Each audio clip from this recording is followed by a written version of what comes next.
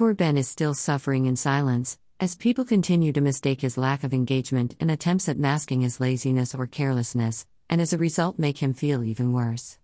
And we even got a little Callum today to contrast against that.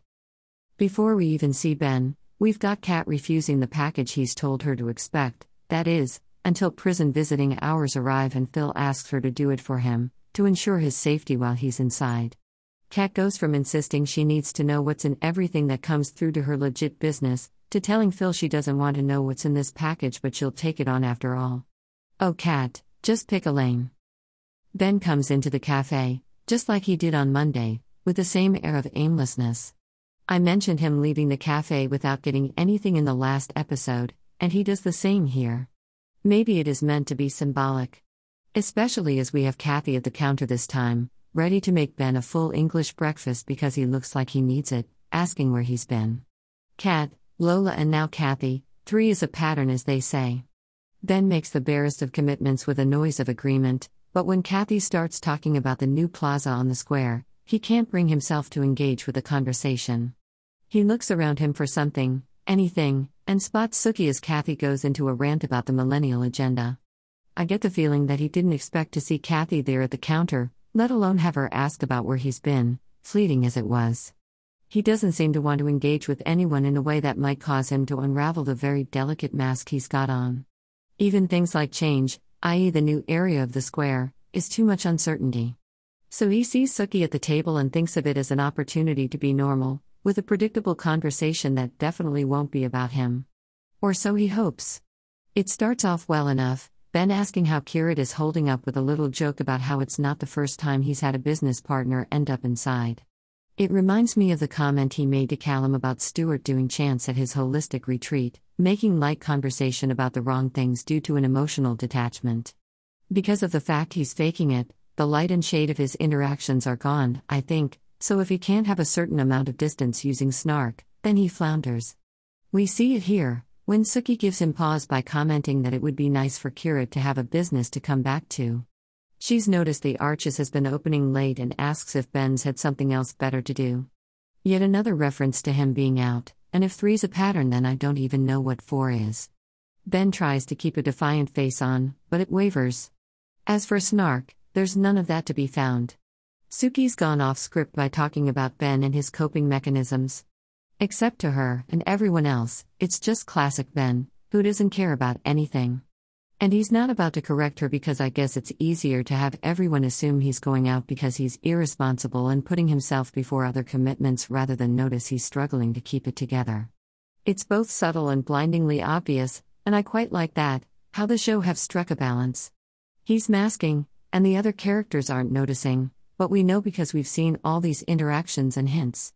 Sookie advises him to stop burning the candle at both ends, intended to be a reference to his all-nighters, but really quite on the nose about all this energy Ben is expending just to cope.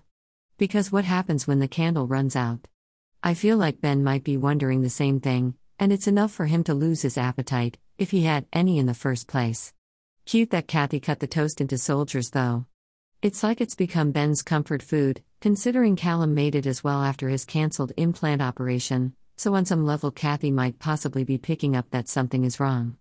As Ben leaves the cafe, he crosses the road that Tommy is walking down with Lily just before he's accosted by his bullies again. It could just be your standard scene transition, but to me it also felt like a visual reminder of the link he has to Tommy, a young boy who's filled with anger at his tormentors, anger that Phil taught him to feel. He's about 2 seconds away from pulling out the knife he's still got stashed in his bag, only just losing his nerve, this time. Earlier in the episode, we saw Zach suggest to Nancy that they invite a few people round to the Vic to remember Tina, people who knew her and meant something to her. And it turns out Callum is indeed one of those people. It's quite a select group actually: Callum, Sonia, who used to be in a relationship with Tina, and Kim, who had Tina and Sonia as acting midwives for Pearl's birth in the Vic during the 30th anniversary episode. And it's that story she's recalling in this scene, as Callum and the others laugh at the description of Tina's smiling face popping up as Kim's giving birth. They're interrupted by Mick and Shirley arriving back, Shirley having made a remarkable recovery after having her head bashed in by Gray last week. But as we know, that's the way in EE.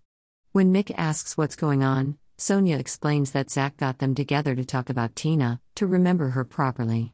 Callum asks Shirley how she's feeling while Zach suggests they join the rest of them. It's all overwhelming for poor Shirl, and it's even worse than rage, it's just sadness when she declines the offer and walks away. Mick soon follows, once Nancy explains the reasoning behind it, how they wanted to talk about the person they loved rather than the man that did it to her. Zach feels bad then, but Callum is the one to assure him that it was a good idea. It's just that Mick and Shirley are in a bad place and probably not ready to take part in something like this.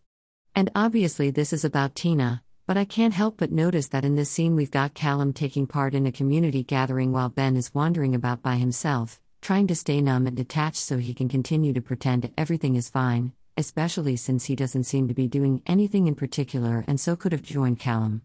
He might be out all night to avoid having to sleep, but I'm sure part of it is also to avoid Callum too, perhaps going out before Callum and returning after him.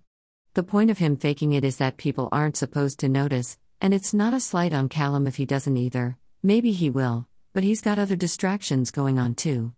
In fact, pretty much all the other characters who've had a go at Ben have been distracted with other things, no one's looking too closely. Still, it was nice to have Callum there remembering Tina and interacting with Shirley, even if it was brief. Despite saying she didn't want to know what was in Phil's package, alright, pipe down. When it's delivered a second time, curiosity gets the better of Kat and she takes a peek inside. Of course, it's a gun. She runs outside only to see the dodgy delivery guy drive off on his moped, and Ben happens to be walking past as well. He rounds the corner, sees Kat with the package in her hand and deduces that she's changed her mind after all, presumably after speaking to Phil. She asks him if he knew what was in the package, and Ben responds that he could hazard a guess. I think we all could have, really. He grins at her and I don't even think he's trying to antagonize, it's just that it comes off as insincere because it's not coming naturally to him, and not to mention the fact that Kat can't stand to see him anyway because it feels like an I told you so, and she's stressed about what she's been tasked with holding and so lashes out at Ben for wandering around with that smug grin on his face. Ben starts off by saying that same thing, that she's lashing out, taking it out on him. And she is. But the more she lays into Ben, the more you can see him deflating, her words landing how she intends them to. It's things that he fears himself, about being useless, about not looking out for his dad or being there for him. It links back to the attack, with Kat referencing the reason she's been landed with Phil's businesses, which Ben offered to help with, by the way, but got a similar amount of abuse in response, but also further back than that, the notion that he's failed his dad. Back to childhood, in fact. Ben reminds Kat that Phil didn't want him involved with it anymore, and Kat makes that out to be Ben's fault, pointing out the smell of booze. It feels like a direct line being drawn between Ben drinking/being out all night and the way he was after the attack, which made Phil decide not to give him the businesses. And if he's drinking during the day, or heavily enough the night before that it can be smelt the next day, then he's doing it to numb himself. But Kat doesn't seem to have made the connection that Ben is actually struggling, either that or she's too annoyed and stressed out to care. She asks Ben what he's even doing with his life, and it's a pointed end to the scene as we linger on Ben's face after Kat walks off, and all the kudos to Max for that face, which is pain and sadness breaking through that paper-thin mask of bravado. I wasn't too sure about whether they were going anywhere with these hints about Ben not being okay, but the last 2 episodes especially seem clear to me that they are. It's meant to be they're hiding in plain sight, Ben's trying to fake it to us, the audience, as well, which I reckon is why it's being shown this way. The comments from other characters about his irresponsible behavior because it's an inconvenience to them, but us knowing that there's something lying underneath it. I think it's being played really well at the moment, with Ben slowly losing his grip on things around him. To quote former producer DTC, it's awful and therefore good.